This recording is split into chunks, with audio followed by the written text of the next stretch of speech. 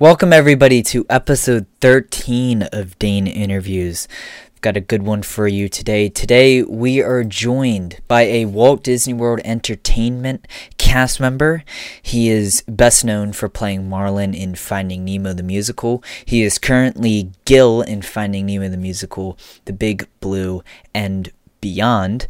He was also Snig in Hyperspace Hoopla, also known for that. Plus, he has been doing improv comedy at the Comedy Warehouse and Adventures Club. He was also in Hoop-de-Doo Review for a little bit, and we get into all of this, of course, into the interview. And I hope you all do enjoy this interview. Before we get into the interview, I wanted to give a plug to my TeePublic store on there, the Dane Interview shirt, the logo shirt. I really just haven't promoted it ever since it came out, even though I made it a while ago, so I figured this episode would be good to do it. It says Dane Interviews. It has my microphone logo on it. So if you want to support the show, show support for Dane Interviews and Big Beautiful Disney, just head over there. Link will be in the description. Anyway, let's get into this interview with Robby Pigott.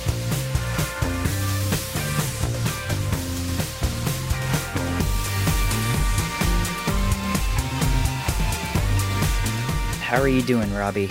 I'm great, man. Thanks for having me. Yeah, of course. It's been a while. I've been trying to track you down for a while. Ever since I had the idea of, I remembered what Hyperspace Hoopla was. Yeah.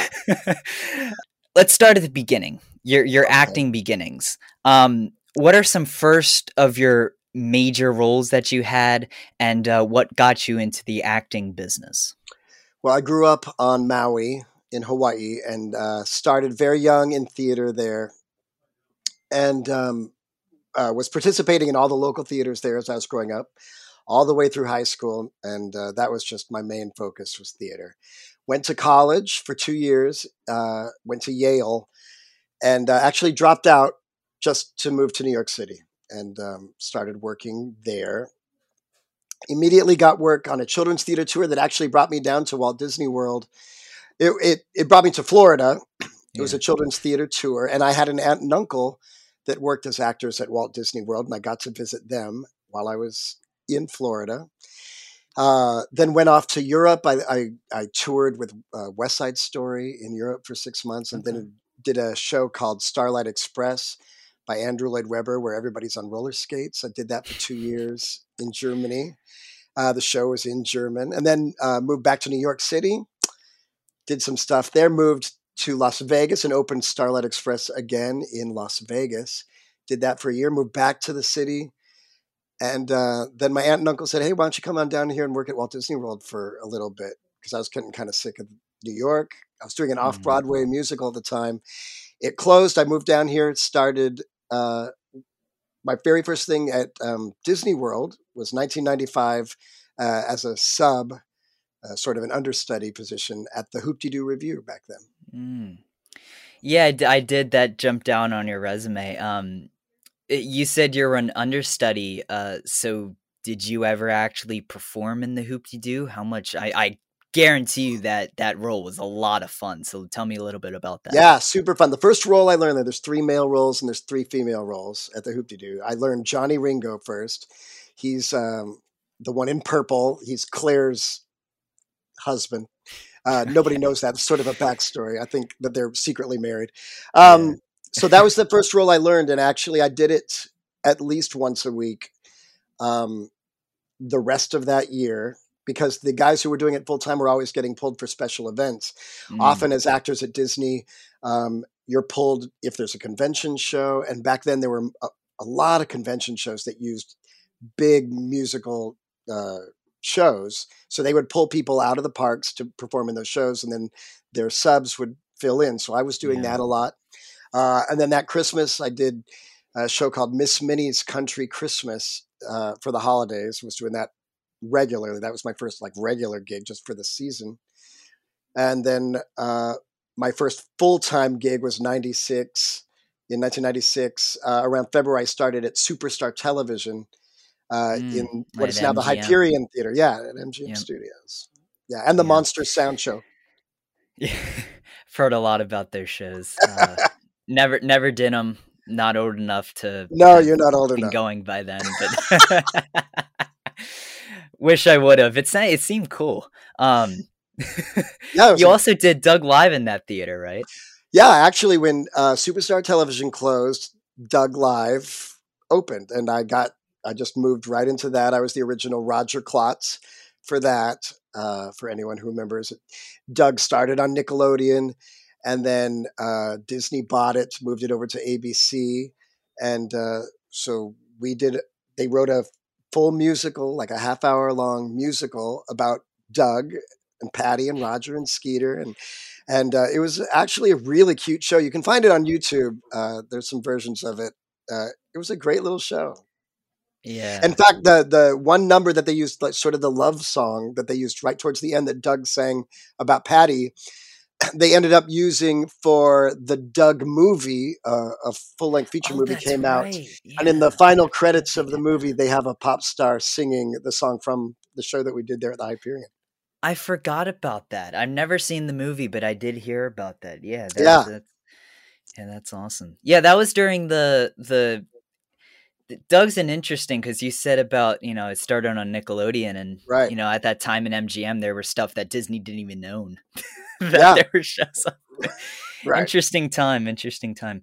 So you said you were moving around a whole lot of places, and then you had a relative that told you to come down to Disney World. What was your training when you first started, like, going to Disney World? What did you have to do to become involved with WDW Entertainment? Well, the actor roles at Disney, where you see a performer speaking or singing or dancing, are through the Actors Union, Actors Equity Hmm. Association, Now which is that's different from the characters that you're meeting, right? right. Those are through a different union. Yep. Our union is the same union that represents the actors on Broadway or national tours or local professional regional theaters. So, just like any normal professional acting gig, you find out about an audition. You go to the audition. You sing, you dance, you read some lines. They call you maybe for a callback, and you have to come back do a little more. Um, Mine was just an audition for Hoop De Doo, and they called and asked if I could just start rehearsals. To start rehearsals at Disney World, you also need to go through Disney's traditions, Hmm. which any cast member has to do just to get the the history of Disney and what's expected of you as a Disney cast member. And you get a little taste of that Disney magic in that class. Back in the day, it was much longer. I think they've shortened it to just a few hours now, but back then it was a 2-day experience. It was even longer before then. And then you would actually start rehearsals for your show. So for Hoop De Doo at the time was a 2-week rehearsal period. Now they've extended it. It's now a 3-week period. And depending on all the shows on property, it could be anything from 2 days to 4 or 5 weeks, or even longer. I think for the Galactic Star Cruiser now, the regular rehearsal Yeah. process. S- Kind of take me through what you did after Doug, because I of course know what you did because I look it up. I look it up, but like give us it's better than me. It's better you telling it than me just being like, how's this? How's this? What was All this right. show? Yeah. So Doug actually didn't last very long. It only lasted a couple years, and right before uh, it stopped, I was asked to move over full time to Hoop De Doo. So I went over to Hoop De Doo full time and actually used to teach the show to the new people. Uh, and then I learned the other two male roles myself, and I would perform all three of the male roles at any given time. Yeah. I was there for a few years when, let's see, Hoop to do, when they asked me to move over to Pleasure Island. Pleasure Island at Walt Disney World used to be sort of the nighttime district. They had a bunch of dance clubs. Uh, they had a main stage outside where they would celebrate New Year's Eve every Yeah. night. It was a I hard ticket to love get I in. love Pleasure Yeah, Island. it was awesome. Love it. And then they had two clubs where they employed actors. And one was the Adventurers Club, which was sort of an immersive experience where you were in 1939 in this club where adventurers would gather, and you were invited to become a member of the club. And different things would happen to you in different rooms, and different shows would happen throughout the night. It was a really cool, nothing like it, immersive experience. So I was a swing, which meant I had a full-time job, but I was there to cover the actors at the Adventures Club and also the actors at the Comedy Warehouse, which was an improv comedy theater, sort of like Whose Line Is It Anyway?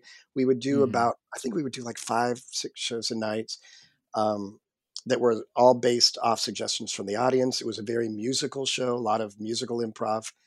Yeah. So any given week, I'd be guaranteed 5 days of work between the two clubs, either covering people who were on vacation or sick, and that was a fantastic time. I loved that.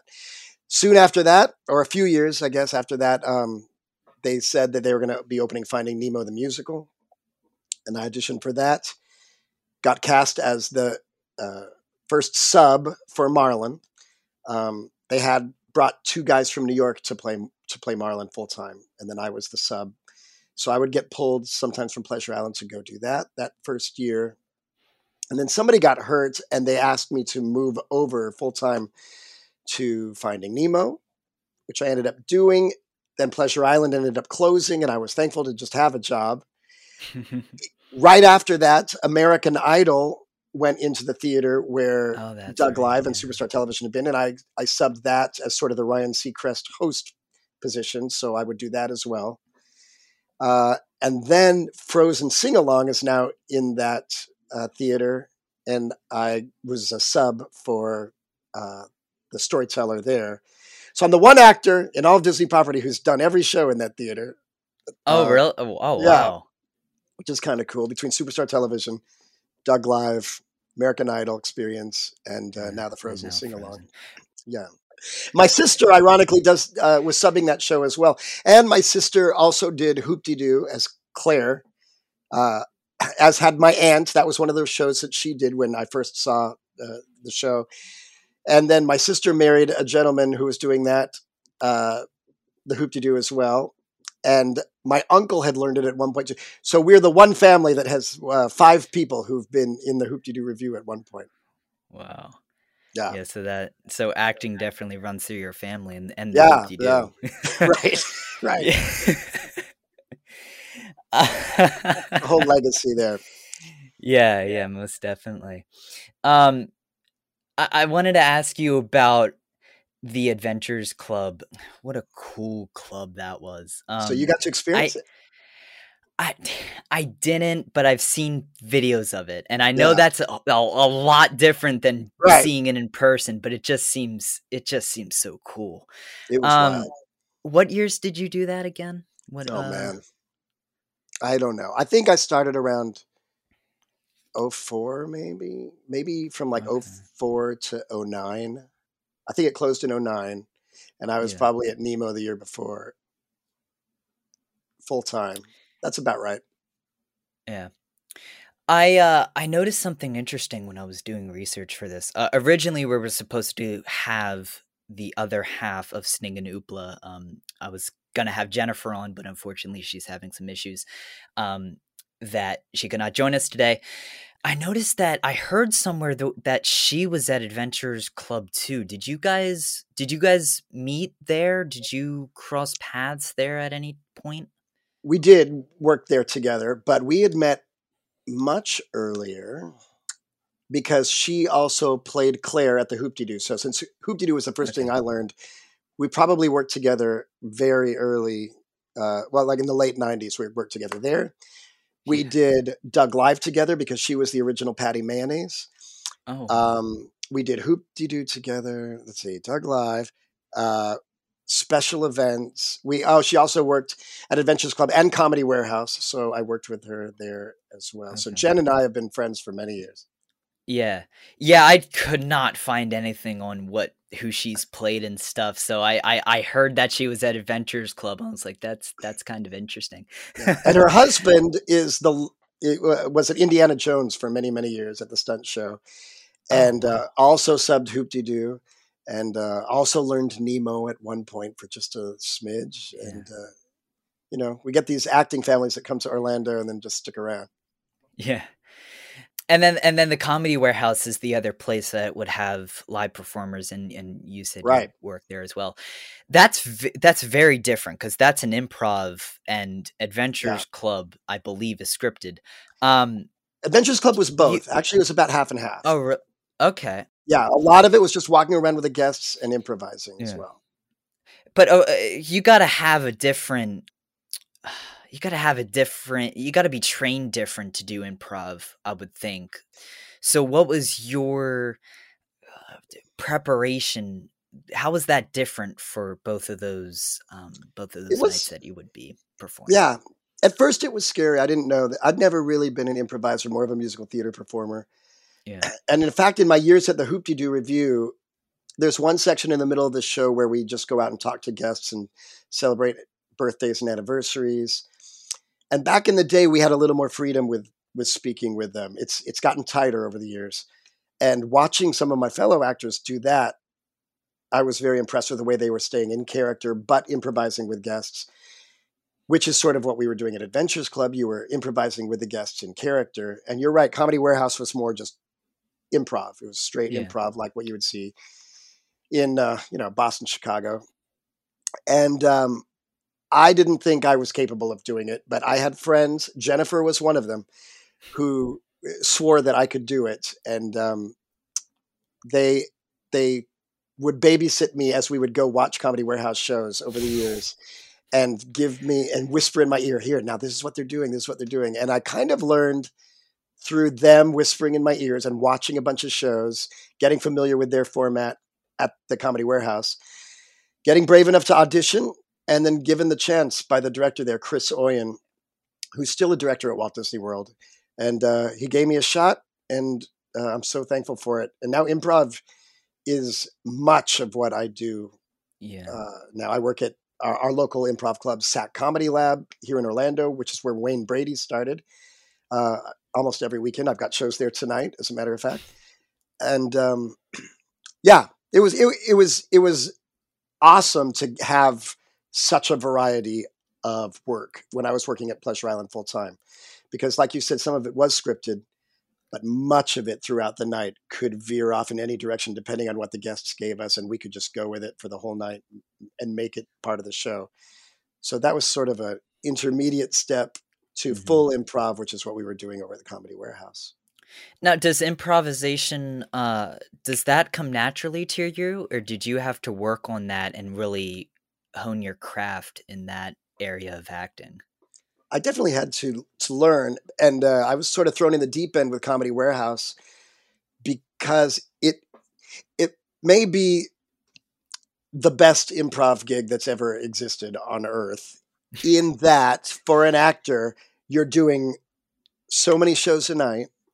Individually we would only do up to about three or four shows a night, maybe Yeah. two or three, but to do that 5 times a day, um, with full health and dental benefits at an acceptable salary is not something that happens anywhere on earth. Most improv theaters, you've got actors working for free Hmm. as part of their classes, and those who are in the regular ensemble are teaching during the day to make a living. So it was the best improv gig anywhere, and I was lucky to have gotten it. But because everyone else was so good and they lifted me up, I learned fast and got better at it. Yeah. So let's talk about Finding Nemo. Okay. What year did you start that? You weren't opening cast, were you? No, the original cast, which was two of every role, um, was we opened previews in '06, at the end of '06. So we were rehearsing like in the autumn of '06, and the subcast was rehearsing as well, separately in a different room. They would rehearse with these two casts all day, and then about a month or two after they'd started with them, they formulated uh, another cast and two in some of the principal roles to be subs. And we would rehearse after they were done rehearsing them all day. They'd come over to us and teach us what they'd taught them. We were ready to go once we opened previews in '06. It officially opened in '07, and I was the Marlin sub. then for like a year and a half, I guess, before I moved over full time. And then I stayed there as Marlon full time until the pandemic hit. Oh, wow. And then I also learned Gil, the role of Gil. When we came back, there's a new show now. It's now called Finding Nemo, The Big Blue and Beyond. It's a shorter show. The Yep. old show was 39 minutes. This one's 25. All the songs are still there. Some of them are cut a little. They have a new video wall in the back that looks spectacular. It's a beautiful show. But now the Tank Gang are the narrators for this show. And now my full-time gig is as Gil, actually. So I'm sort of the main storyteller Yeah. of the story.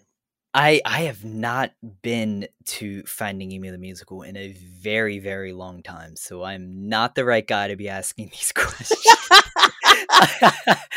That's okay. I've got answers anyway. Yeah. How hard is it to operate that puppet while you're singing and stuff like that? Where did you learn to operate puppetry like that? I've always loved the Muppets. That's always been something that informed my sense of humor and my musicality and stuff. I think because of growing up on Sesame Street and the Muppet Show when I was a kid. So I've always been fascinated by puppetry, but I've never really done it. It was just part of the rehearsal process. There are more experienced puppeteers in the show, but it honestly doesn't matter because everybody has to learn your puppet. Especially, every puppet works differently. Some of them work similarly. Marlin and Nemo are similar puppets. Mm-hmm. Dory is the same way, where we have sort of almost like a bicycle brake handle that we squeeze to make the mouth move. Marlin has eye blinks as well. Some of the puppets do, some of them don't. The Tank Gang doesn't have eye blinks. The sharks take 2 people each, one for the front, one for the tail. So that's a whole bit of learning to stay together and to figure out. So the rehearsal process for Finding Nemo is a little longer because people are learning basic puppetry in addition to the blocking and the singing and the acting. What was the audition process like? For that show, they don't even audition you puppetry-wise because they know they can teach you. Yeah. So it was singing and reading a scene or two. Which is what it usually is in musical theater. I believe for that one, initially, they gave us pieces of the show to learn musically, and we would learn those. Sometimes they just say, come in with a song, and you can do that. And then they'll say, okay, and they'll make a decision as to who you sound. You'd sound like you'd be a good Bruce. You sound like you'd be Marlin. And they'll let you sing some of that, take it home, learn it, come back and sing it. And that's how it worked for me. I remember what I sang, though, initially was part of the Sharks song. So I was auditioning, I think, as Anchor or Chum. And then they saw me more as Marlin and moved me over to Marlin. Yeah. I have a question. I've been debating this with people for years. So I've got to ask you now that... Okay. When you're watching Finding Nemo the musical, which do you watch? Do you watch the puppets or do you watch the actors that are playing the puppets? What have you been saying? What do you tell people? I say look at the puppets because looking at the actors for me ruins it for me. Because that's like, seeing the people in the costumes. That's what I think. I think what is happening is, with that show in particular, and not unsimilarly with Avenue Q on Broadway. I don't know if you know Avenue Q, which was a musical on Broadway, where the music was also written by the same guy who wrote our music, as a matter of fact. Wow. Who then moved on to write the music for Frozen and stuff. Bobby Lopez and his wife Kristen, they wrote the music for Finding Nemo. But he wrote the music for Avenue Q as well, which is a show that was on Broadway with puppets where the actors were standing next to the puppets. The idea is that you're watching both. You're watching the puppet, but subconsciously your mind can't help but know that the actor is there. Yeah. And that's done so that we can add a little more acting to facial expressions, right? Because we can give the facial expressions, but our puppets are in general hard, and they can't emote that much. So between the two, your brain, after the first couple numbers, just sort of puts them together, and you understand that the physicality in the face that the actor is doing is actually what the puppet should be doing, and your brain just sort of fixes it and puts it all together. It's kind of the magic of that kind of theater. Yeah, most definitely. Uh, we're talking a little bit about the actors being in front. That's not the right word to say. The actors being visible in a puppet show like this.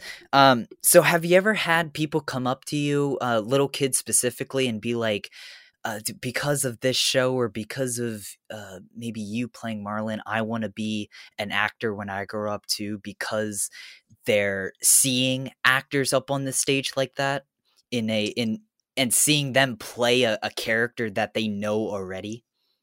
Yeah, we do meet and greets quite often with the show, whether people have friends or maybe there's a Give Kids the World family out there or something, and there are different reasons that we would do a meet and greet with people, and some of those are really inspiring, and you get to hear stories, you get to hear about people being inspired by the show and in your performance. Actually, weirdly, right now, one of the three men who are playing Marlin full time many years ago saw me do Marlin in the show, and he had kind of given up on being in show business anymore. He told me that he was just kind of done.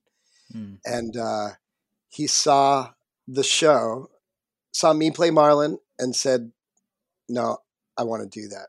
That's awesome." And he auditioned and auditioned and auditioned over and over and over again, year after year, and finally got in. And now he's doing it full time. And every once in a while, he turns to me. He's like, "Thank you," which is pretty awesome. Oh, that's cool. That's really cool.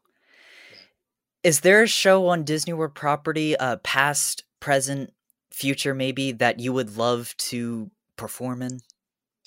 Oh man, I've always just for job security, I've always said the more jobs you can learn, do it. Just dig yourself in and make yourself invaluable to the company.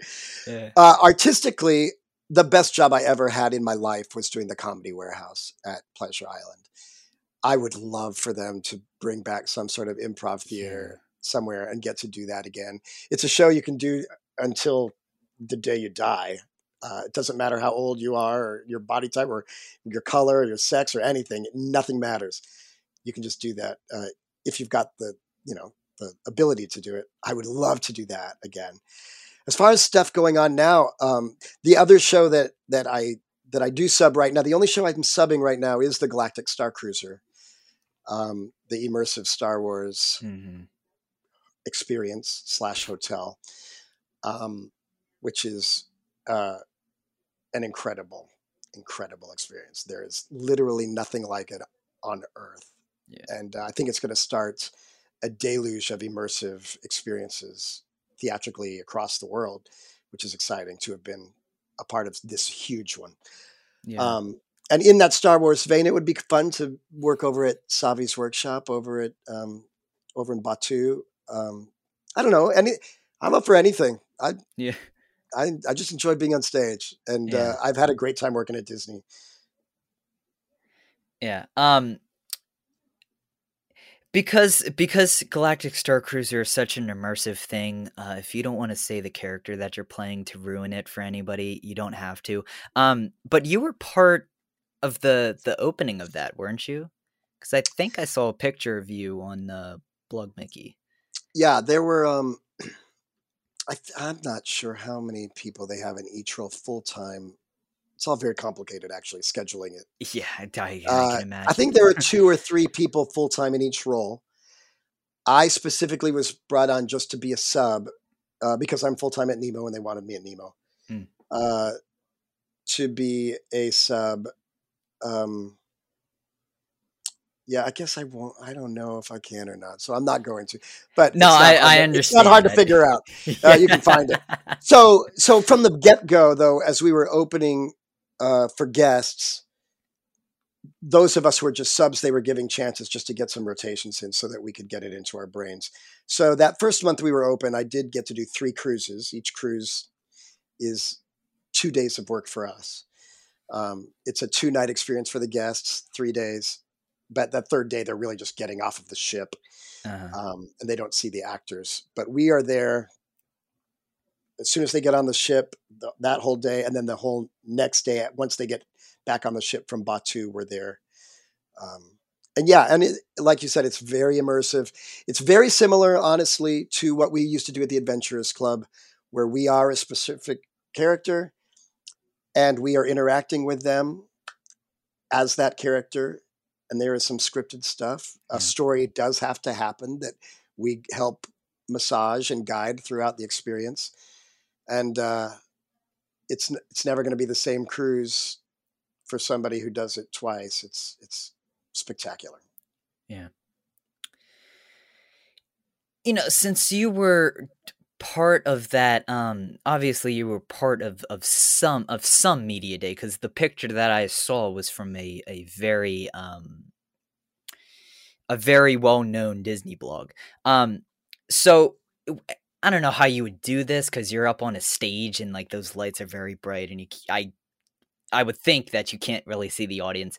Have you ever performed in front of anybody famous that you know of or may have seen in the audience at some point? Oh yeah, all the time. I mean, famous people come to Disney World too. So they're out there. Sometimes we know about it, sometimes we don't. Gosh, it's hard to say. I haven't at Star Cruiser. I haven't performed for anybody at Star Cruiser, although a few people have come. At Finding Nemo, Neil Patrick Harris would bring his family every single year. He would host over at Epcot for the Christmas show at Epcot. Yeah, Candlelight. So he'd be here every year for that. So he'd bring his family, and they'd always stop by Finding Nemo, and he would come back and say hi to us and just tell us how much he loved the show. He was a huge fan of the show. Gosh, just random. I remember Sigourney Weaver coming to the Hoop-de-Doo, and I just random. I don't know. Yeah. Jason Alexander came to the Hoop-de-Doo with his family. Designers. Before I was at Hoop-de-Doo, famously Princess Diana came with the princes, and both of them, I believe, or at least one of them was brought up on stage to be one of the guest participants. So there's pictures of, I think, Prince Harry being, like the Texas Ranger. Yeah. But yeah, there's always somebody out there. Yeah. Oh, the reason that I ask is that you never know who's gonna show up on a day to day, especially in Disney World when you camp some amazing people that you don't even know are there. Sure, we're excited at Galactic Star Cruiser to have some Star Wars celebrities come. It would be fun to have them come and experience it. Yeah. Oh yeah, I can't even imagine what it would be like for Mark Hamill to be on there. It would be. I think he would find that incredible. I mean, do you know if George Lucas has been on the ship or not? He has not. Not that I know of. He has not. Okay. I have performed for George Lucas. This might be your segue. When we were doing Hyperspace Hoopla, the year between when we used to be at the side stage where they do Jedi Training Academy when we used the big stage, we did, is it D23 where we did the nighttime special show where they did like a mixture of over at the Epic show, they did like Raiders of the Lost Ark. Oh yeah. And then they had the stormtroopers come out because it was like a Lucasfilm thing. Yeah. Right. I think that was for D23, and Lucas saw that, and then he popped over and watched us do a special Hyperspace Hoopla that we did for that night. And then from then on, we did the Hoopla at the center of the park every year. Mm-hmm. Yeah, that is my segue. So thank you. Hyperspace Hoopla. I love this show. It is literally. I'm not even joking. This and Fantasmic are my 2 most favorite shows of all time. And I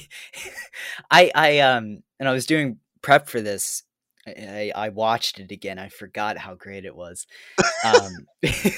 So when were you how and when were you hired to play Snig and host Hyperspace Hoopla? All right. So the Star Wars weekends have been going on for a bit. Mm. And 99 or 8, 97, 98, 99, I think okay. for somewhere around there. And at some point they started doing trivia shows with actors, with equity actors. And Snig and Hoopla, it was Jen, but it wasn't me as Snig. I am not the original Snig. There was a guy, I think Ed did it first. I want to say there's a guy named Ed who did it for a year or two. And then he was replaced by a guy named Jake Lockwood, who was at the Comedy Warehouse with Jennifer at the time. And they were doing this trivia show. And it got bigger and bigger. They started doing it as the Hoopla. At that point, they didn't have the dance off with the Star Wars stars. They were doing they did a dating game thing, I think. Where they'd pull a woman out of the audience, and then it was like a Jawa. I think I've seen this before. And Chewie and Greedo, I think. Yeah, but he never shows up. So you wouldn't... No, Kit Fisto never shows up. Greedo's always. It was always and the hilarious Greedo. That was part of the introduction. But then Jake moved to Ohio, and they needed a replacement for Snig. So they just called me, and I was like, "Yeah, I don't know what this is. I don't really know anything about Star Wars." So they said, "It doesn't matter. Just come in." So I moved in, and I don't know what year that was. I want to say 04 or 5, maybe. Okay. And that first year I did it, we still did just the dating game thing, and the characters would speak in their native languages, and Jen would improvise answers depending on how this girl was acting, and would give. I don't even remember. And then Dancing with the Stars was becoming popular, and so they did the dance off 1 year, probably thinking it was just going to be a 1 year bit before we moved on to something else. But it went so well that we did it the next year, and then the next year, and then it just. I mean, the show turned into basically just the dance off. Yeah. Between the Galactic Empire and the Rebels, basically. It got crazy, and it got so big that we did have to move. Because we were just using that satellite stage that they were using for Jedi Training Academy, and it got more and more full as the years went on. And we used to do a line dance back then. We used to teach them a whole thing that had moves, the Chewy Chill and the Bounty Hunter. I don't know. So people were hurting themselves. They had this much space, and they were hurting themselves dancing against each other. So we decided to move it out to the center of the park.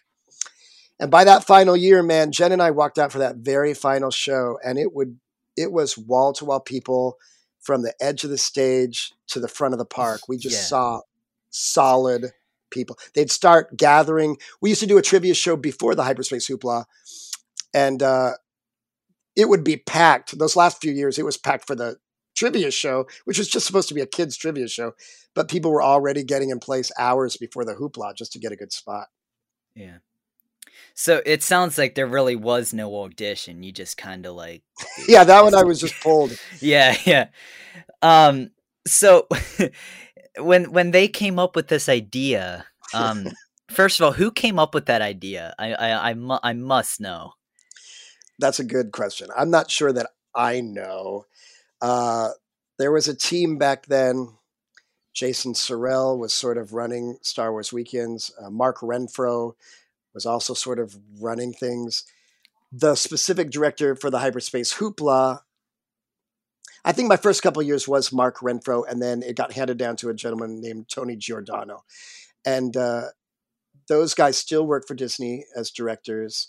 Jason Sorrell has moved on. He's a director locally in town, working here and there. He worked for Universal. I think he might be doing the new park at Universal. He might be working on that. I'm not Mm. sure. Everyone's got secret projects going on. Yeah. They're all friends of mine, but I don't like to ask them about their secret projects. Yeah. So what were your first thoughts of that show when they came to you with, Oh like, my God. we're gonna do it, we're gonna do a dance off? It's ridiculous. And we hear the feedback as well. There are people like you, thank goodness, who loved it. And it's because of people like you and your attitude and your enthusiasm that fueled it to go on as long as it did. But on the other half, there are true blue Star Wars fans who just thought it was the end of the world. Yeah. They thought it was the biggest sacrilege that we were doing this to their beloved Star Wars characters.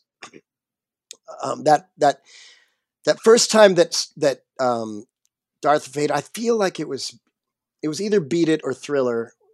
I want to say Thriller, but it might have been Beat It.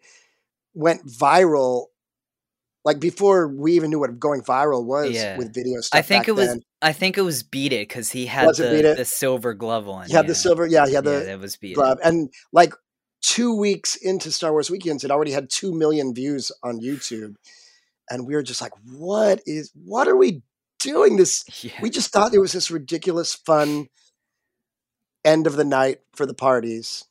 And it just grew and grew and grew, and more spectacular. They added more and more pyro and more characters and more rules. Well, like back then we didn't own Star Wars. Disney didn't own Star Wars. We had a partnership with Lucasfilms, and the Lucasfilms people would watch it and give notes and go, you can't do this. You can't. What did they think of it? Did they were often like, I don't know. And then they would have meetings, and the director would come back and say, okay, well, we're cutting this, but we get to keep this, and and it seemed random. Yeah. When you've got Luke and Leia dancing to We Are Family. Yeah. And Leia going in for or Luke's going in for the kiss, and Leia's, I'm not sure. There was some weird stuff we used to do, man. It was very strange, but it got more and more popular and grew and grew. Thank goodness. It was super fun. For me, it was just like, it was a little overtime, honestly, because I was still doing my full job. At that point, would have been Finding Nemo, or Pleasure Island, maybe, and Finding Nemo. So I could do that during the day, and then I'd zip over to the studios and do that. For me, it was just a great 4 weeks of some extra money, honestly, in the beginning.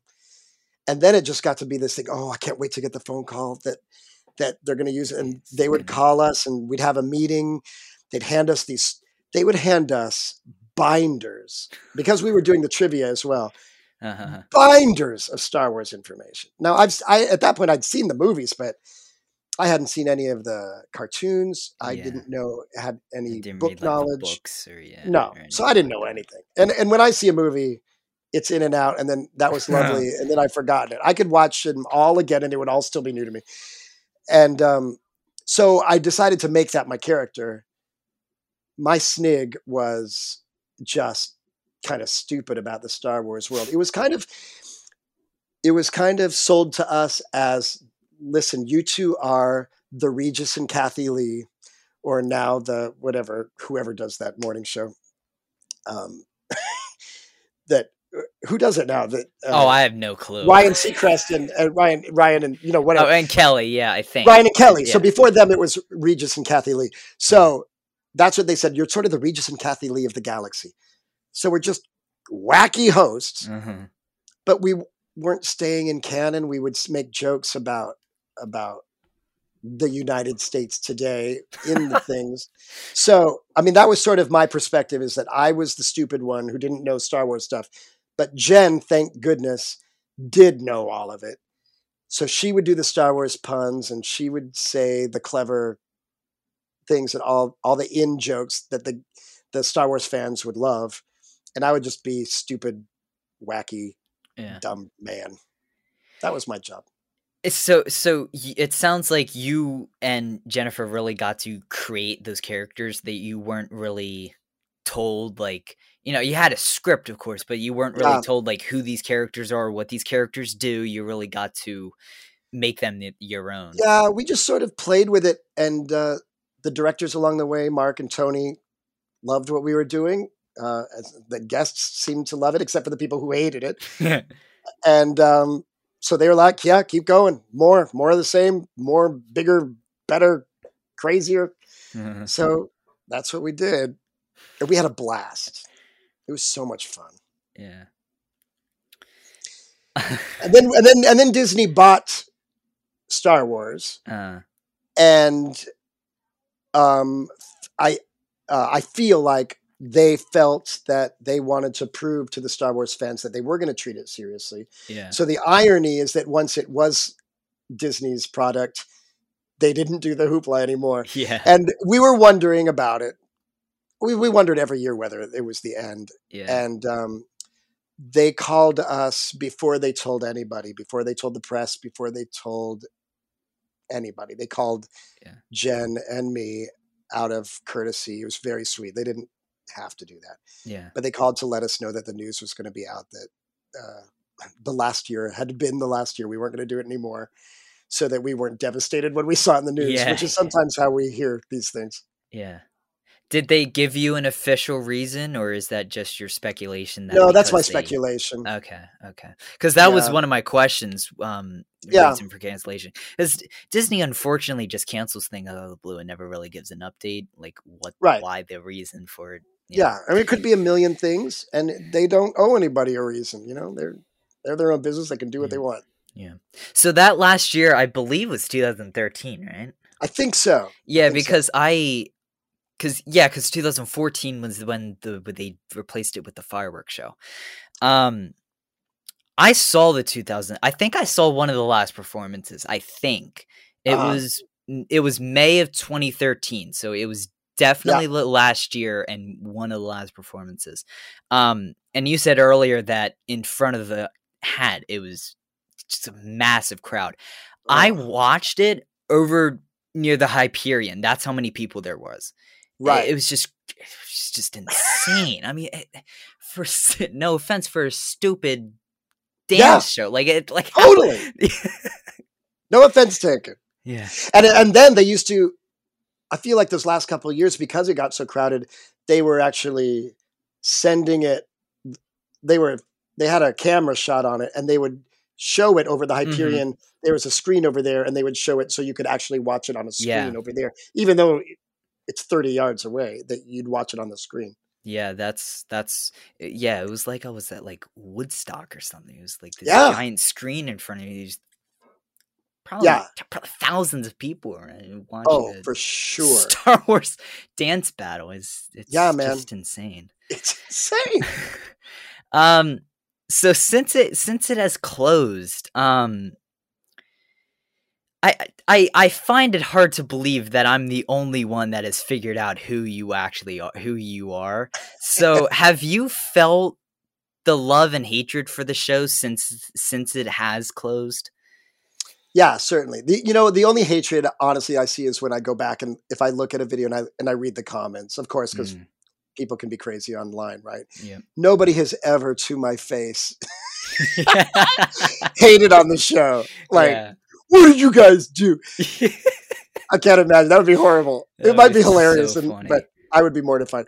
But I absolutely have had people come up to me and recognize me as Snig and say how much they enjoyed it. In fact, the last time I was working on the Star Cruiser, somebody recognized me and just sort of, not to break the illusion, said, "Hey, I don't know if you know this, but you look an awful lot like somebody who used to host a show in the galaxy, on the weekends." That's cool. And they were just giving me a subtle thanks and a nice hi. It was really nice. Yeah, that's really cool. That's really cool. And then, of course, over the years, there were so many cast members. The characters worked their butts off for that show. The dancing, Yeah. We just had to run around like crazy people and scream our heads off. But those people were rehearsing hard in harder dancing than the character department is usually allowed to do. Usually that would go to an equity dancer. There's a fine line and it's complicated, but this was some of the hardest dancing that as characters they were allowed to do. So they were always trying to get that job. That was a really special gig if they were given that gig for 4 weekends. And Jen and I made so many friends from so many, someone will come up to us and be like, "Oh, I was in the modal nodes for like 3 years. You probably don't recognize me because I had the Yeah. the big alien head on," or stormtroopers who come up to us. I'll walk through Batu, and a stormtrooper will just like point at me and be like, "Taka!" and just like do this move that I used to do, like, "Taka!" and just we have this connection that they were around for the for the Hyperspace Hoopla. It's awesome. Yeah. Was it coincidence, or was it the same guy every year that was playing Chewie that was always the best dancer of every year? Was that Chewie is Chewie. I think my answer has to be that Chewbacca is Chewbacca. You saw the real Chewbacca. Even though he was dancing stuff, Chewbacca would never know. He was always somehow the best dancer of every year. Like that guy. If he was the same person or if he wasn't, I mean, he was just incredible. Darth Vader was killing it too, though. Darth Vader was awesome. Jackson. Darth Vader. That wasn't an every year. That wasn't an every year thing that he would dance to Michael Jackson, right? He would. No. He only just did the that 2 for years, 2 I think. Yeah. And then maybe there might have been, once we got towards the end, we were doing more like montages. We were doing like mixes of songs. Yeah. And there might have been times where one was thrown in just for a couple of measures or something. Uh-huh. Because in the early days, it was just like 3 dances: Luke and Leia, Darth Vader and the Troopers, and Chewbacca and Chewie C-3PO. I don't know, whatever. I think they were the Jawas. The Jawas. Yeah, you're right. Chewie and the Jawas. And then it became more of, well, let's make it the bad guys against the good guys. And then it got to be each one will get just one big mix, and the other will get one big mix. The audience would vote. A little known fact is that wasn't written who would win. That was me making the decision every night as to whether the Alliance or the Empire won. And depending on an arm movement I would make, when Jen and I were listening to the audience response, we would genuinely do it from audience response, from what we heard on the stage. They would program which ending of the show would happen. Oh, wow. Whether it was that the bad guys won or the good guys won. Yeah. And that was really up to you. That was up to the audience cheering. Yeah. That was scripted for the last show, right? Because the storyline was that you guys were going to lose the dance battle.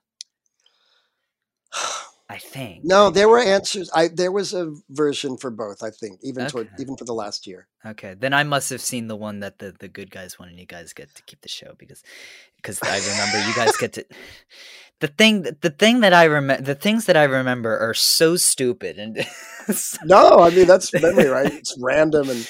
Yeah. I mean, it always ended. Obviously, that last year, I think the last year we had Jedi Mickey, right? And that was a big. I remember that was a big thing because that was a surprise that Jedi Mickey came out because he never had come out before for the. No, that was a huge deal, and there were rules. We had to get all the other canon characters off stage if Mickey was going to be on.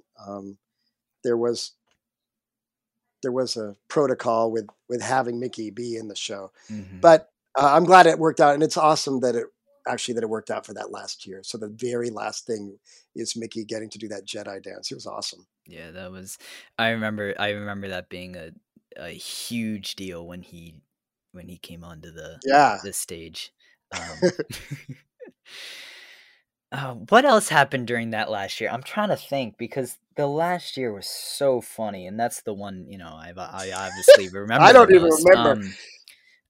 That was the one where we were trying to win our show back, right? Because the year before we'd lost it to the Emperor, something like that, and then it was because he took the show and then he faked that, and then he had a double that was supposed to be like a professional Yeah. dancer. Oh, that's right. Because he came out, they were. What was the song that he? Oh, oh my God, what's the song called? The funny thing is, I all this better than I do. I don't know. I don't remember any of it. Oh my God, what's the song called? It's the Beastie Boys song. Fight for Your Right to Party, because he came out. He had the afro on, and yeah. And then one of the Ewoks came out, and he had like Slash's hair and the.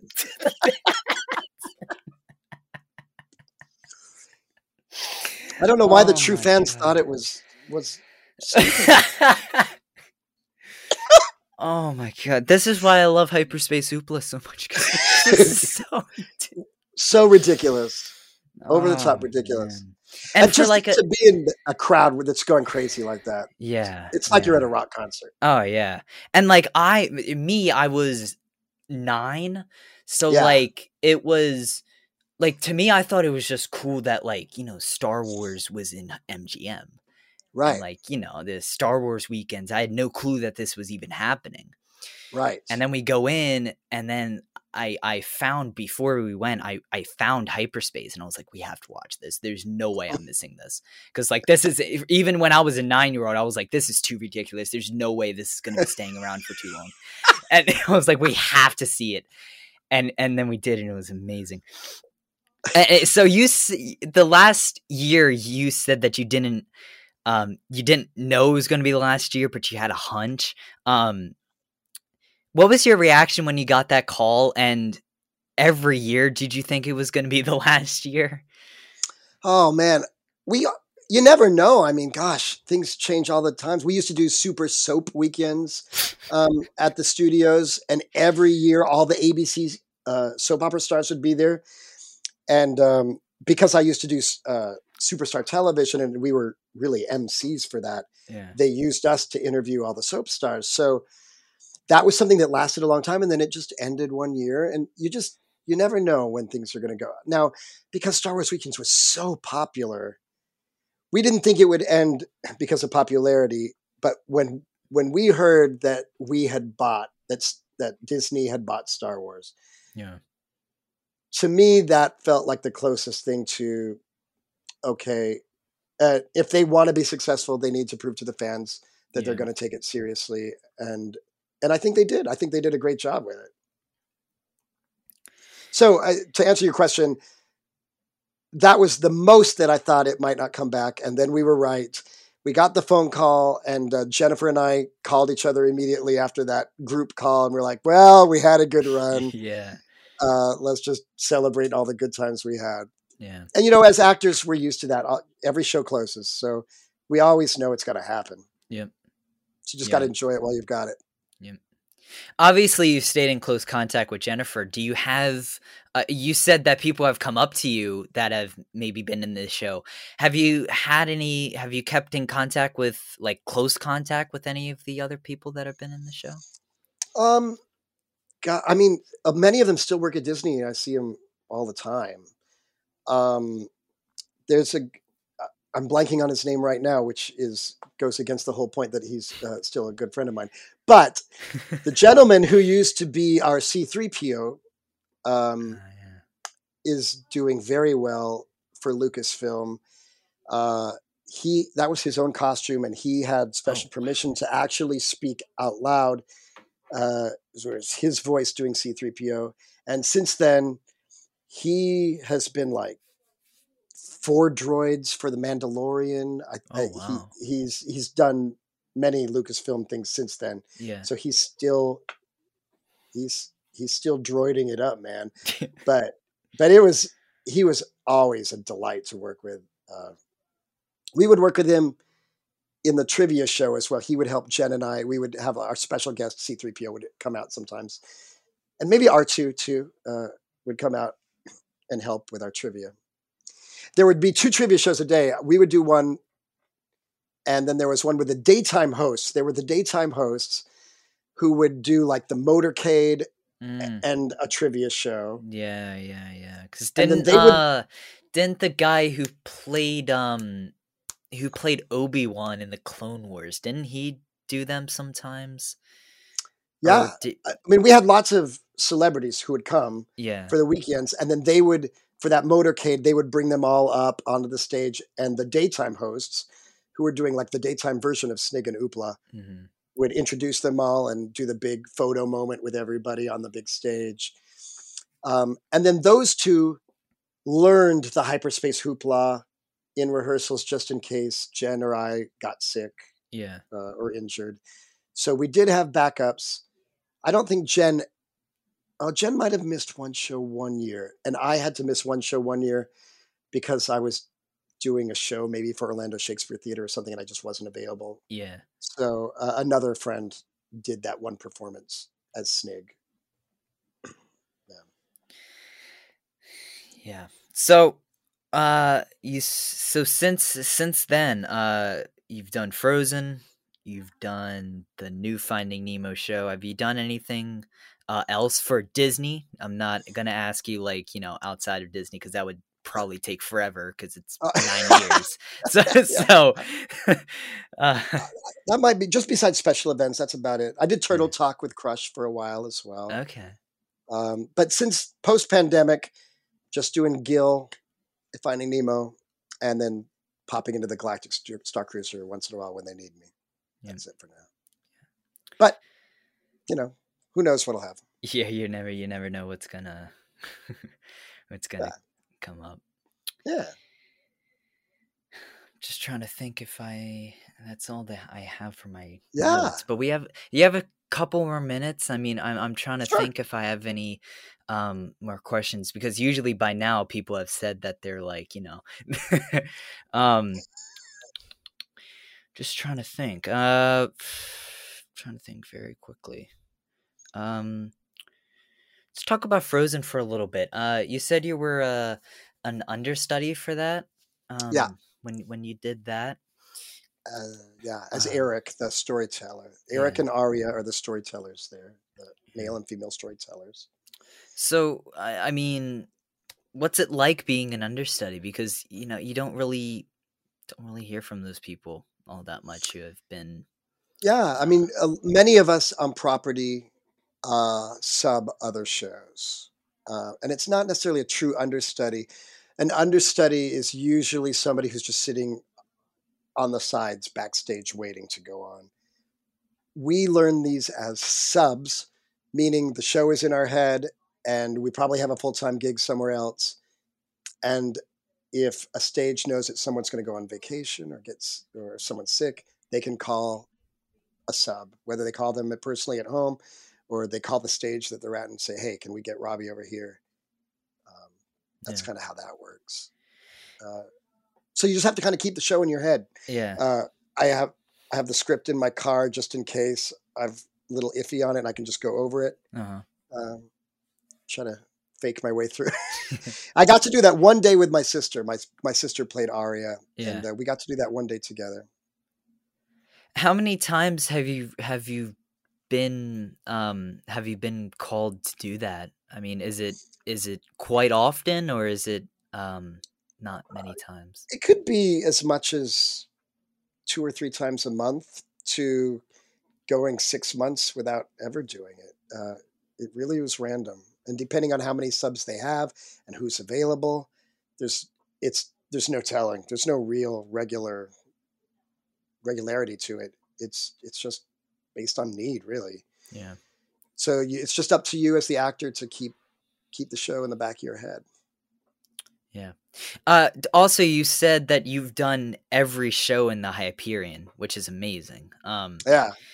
You really sounds like you really called that place home for a long time. Yeah, the studios is definitely sentimental for that reason. Yeah. You did American Idol experience. You said you played the quote unquote Simon Cowell. No, I was the Ryan Seacrest. Oh, Ryan Seacrest. Sorry. So you were the host. Yeah, I was the host. Okay. You also mentioned that you're doing some. You said you had a show tonight at some theater. Can you give that a plug, really quickly before we end? Sure. Yeah. Thanks. It's called SAK Comedy Lab. SAK Comedy Lab. Their website is either sac.com or saccomedylab.com. Both work. And it's an improv theater that's been in Orlando for 30 years now. And it's where Wayne Brady started. Wayne Brady was living in Orlando. He was playing Dracula over in the Beetlejuice's Graveyard Review show over at Universal, a role I also did many, many years ago. I didn't meet Wayne. I came a little bit after him. Joey Fatone was in that show. Wait, hold on. You're telling me that you were in Beetlejuice, at Universal? Yeah. In the original version of it, I did Dracula and Wolfman. And then every other iteration after that, well, the next two, I did Dracula. I wasn't in the last version of it, but I did every other version of it as Dracula. Oh man, I love that show. I should you should have put that on your resume. I would have put that. Yeah. I love that show. Man, that is a goofy show as well. That's why I love it. Man. So that's why I love it. What does what the Wolfman doesn't the Wolfman or Dracula sing Frankie's Girl in one was that your iteration of the show? Yeah. I wish that I had Frankie's Girl. Yeah, I sang that. I think it's Dracula. Yeah. Wolfman sang in that first version. I think Wolfman sang Jump. That's right. The hottest thing in Transylvania. I wish that I had Frankie's Girl. Yeah. And then in the next version, he sang Vita Loca. Dracula did. And I forget. It all blurs together now. The three versions blur together. Yeah, dude, seriously. There's been so many many Orlando singer dancers did that show, and many people work at both parks. There's no rules that if you work at Universal you can't work at Disney, or if you work at Disney you can't work at Universal. They know that they would be cutting off some of the some of the entertainers. Out there, So it's better for them to just be like, no, whatever. When you're available, work for us. Yeah, it is pretty surprising how in the public eye, Universal and Disney are like such like rivals, but like behind the scenes, they're really not. Like, yeah, I mean, they know the other is there, and it's good for. Yeah. It's good to have somebody to be competing against. It makes you better. There's not many really stage shows at Universal. Have you done anything else over there? All I've done is the Beetlejuice show. Okay. The others, there are other acting roles, whether they're the singers over at Harry Potter, they've got the Frog Choir, you've got the horror makeup show uses actors. Yeah. You have the Blues Brothers one. The Blues Brothers, they used to have a stunt show. That's not they used to have the Fear Factor show that used actors to host. And they have the speaking of puppetry, they have the puppet one over at Diagon Alley now. Diagon Alley, yeah. And I have many friends who do that. And those puppets were designed by Michael Curry, who also designed our puppets. Oh, wow. Who also designed the puppets for Lion King on Broadway. And many of us have aching joints because of Michael Curry.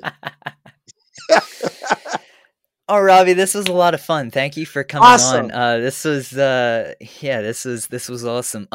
Do you want to tell people where they can follow you on social media and sure. And I guess I don't do much. I'm an old man, so I don't know it. Well, anyway, they can they can follow you. I don't know. I mean, I'm on Instagram, I guess. Robby Pigott. ROBBY PIGOTT. I mean, I'm on Facebook. I don't know. I don't do anything. I guess that question was a default because usually sometimes I'm interviewing people, that have big social media presence. Right. Yeah, I know. And that's an important thing. Oh, I have so many followers. Yeah. It's like, I wouldn't want to give a plug for my Instagram really quickly. No, man. No, I respect that if it's not that I'm not willing. I just don't have it. Yeah. I mean, that's a good trait to have. I mean, I'm not. I've got it, and I just post pictures of my vacations on it. Yeah. I guess it's more important to say, if you want to see Robby at Finding Nemo the musical, head over to Animal Kingdom. Go over to the SAK Theater, right? SAK Theater. Yep, in Orlando. Speaking of following, if you want to follow me, everything's linked in the description. Please consider subscribing. It would make me a very happy man. Be sure to like the video.